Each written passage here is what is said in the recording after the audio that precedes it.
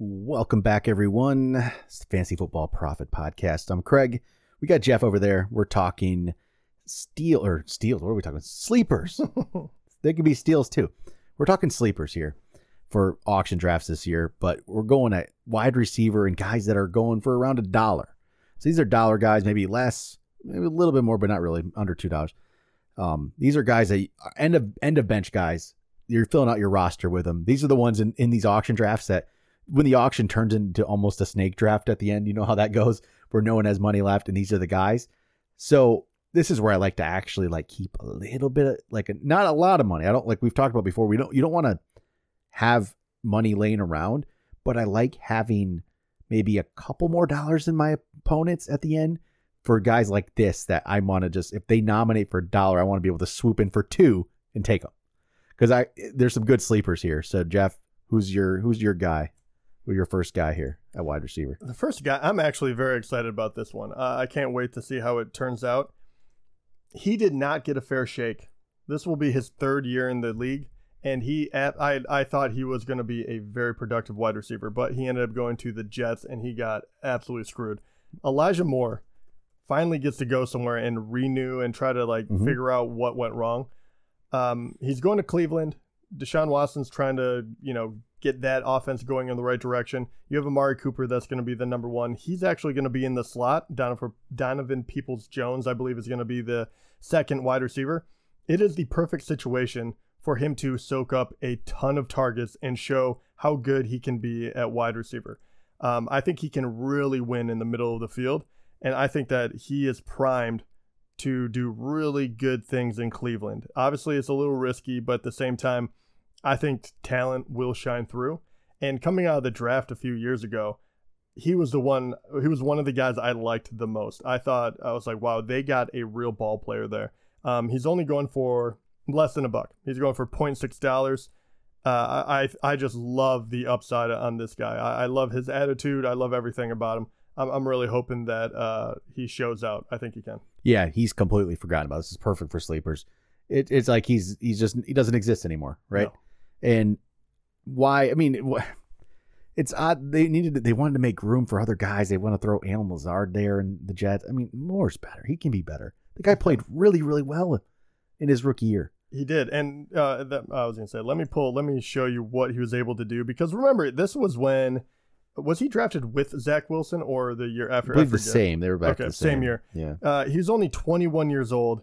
He played in 11 games. He had 77 targets, 43 catches for 538 yards and 5 touchdowns. That was his rookie year on a short season with a quarterback that didn't have it together, right? And then the next year, he did play a full season.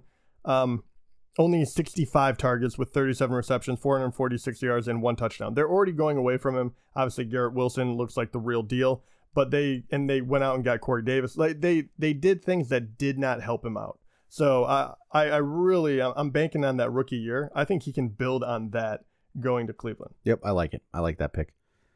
All right, my first guy. I went a little bit. I went to $2, so but it's fine. I went with Jahan Dotson, second year guy. Love it. First round pick last year, and he just gets forgotten about. Like, it's so quick. Like we forget about these guys so quickly when they don't just have a massive breakout, right? But Dotson, he had 7 touchdown catches last year. He had 4 touchdown catches in his first 4 games last year. And then he got hurt. So 4 touchdown catches right away, and then he gets hurt. And that just derails the season. Again, quarterback situation that was kind of just all up in the air last year too. And he came back. He was slow to come back after the injury, right? Then he had a couple weeks that he really started to look good again. So he came back and he had 3 nothing weeks after the injury. Then he had a 5 for 54 and a touchdown, 4 for 105 and a touchdown, 6 for 76 and a touchdown, 3 for 37 and 3 for 72 to end the year. This year, they're going, looks like, with Sam Howell is to start the year, and that's who they're going with. And there's no wondering who is going to be Wentz, is going to be Heineke, whoever's there, right? No, it's Sam Howell, and they're going to play with him. And Jahan Dotson in year 2, I really think can have a good season. He's not the number 1. He's the number 2 behind McLaurin, but he really can have, he was the 16th pick in the draft. Yeah. He has the talent. and he's going for $2.1. Yeah, he flashed last year, Yep. and in a team that wasn't really throwing all that much, and Yep. he got hurt too, like you said. So yeah, I love that. I love that one. I think he really has a bright future. All right, Jeff, who's your other guy? My other guy I'm going to talk about, once again, just forgotten about. Man, you get hurt and you're young, and all of a sudden people act like you're no big deal. Rashad Bateman, literally going for no money right now. Like he is he's ending up on some teams, but he is going for nothing. Yes, they signed Odell Beckham. Great. Yep. Okay. Rashad Bateman is going to be the number 2 wide receiver now. Obviously, you're on a Ravens team that, a little precarious. You never know if they're going to just run the ball down someone's throat, if they're actually going to be passing, whatever is going to happen. But Rashad Bateman is good when he's playing. Yep. In his rookie year, he had 46 receptions, a little over 500 yards and a touchdown. Year 2, he only had 15 receptions, 285, and 2 touchdowns. And he only played in 6 games. So that is why everyone's kind of like downgrading him. But the first 3 games he played, he was great. And then he played one more and got hurt in it. And then he only played 2 more games, really. So he's free. He's basically free. Yeah, he's free. And I'm telling you, he does have the talent. And if he stays healthy, especially with like Odell there to take off a little pressure, who is also injury prone at this point in his career.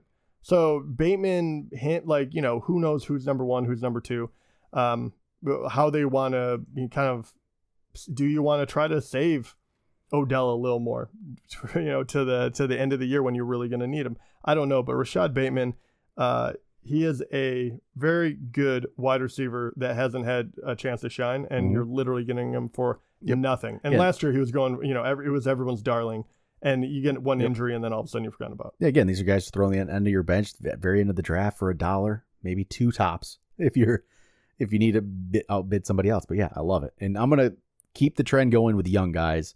And that's why these guys are so cheap. It's young guys who maybe didn't quite live up to it or had injuries or something. And I'll go with another second-year guy.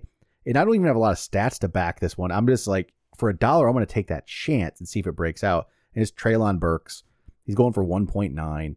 Year 2 receiver. Again, another first-round pick. He went 2 picks after Jahan Dotson. Mm-hmm. And he didn't have much last year. But again, he got hurt. He played the first 4 games and then gets hurt. He came back and he showed some signs, some flashes. He had a 7 for 111 game. There's something there. And, the team it just wasn't that great of a year for them. But I really want to take it for $1, $2 at the end of your draft. Take that second-year receiver who was first-round talent and see what happens. And that's where I'm going to try. I like to get guys like that at the end of my bench, especially a wide receiver position. They can break out anytime. Yeah, you don't know. So Treylon Burks, Jahan Dotson, it's all these young receivers.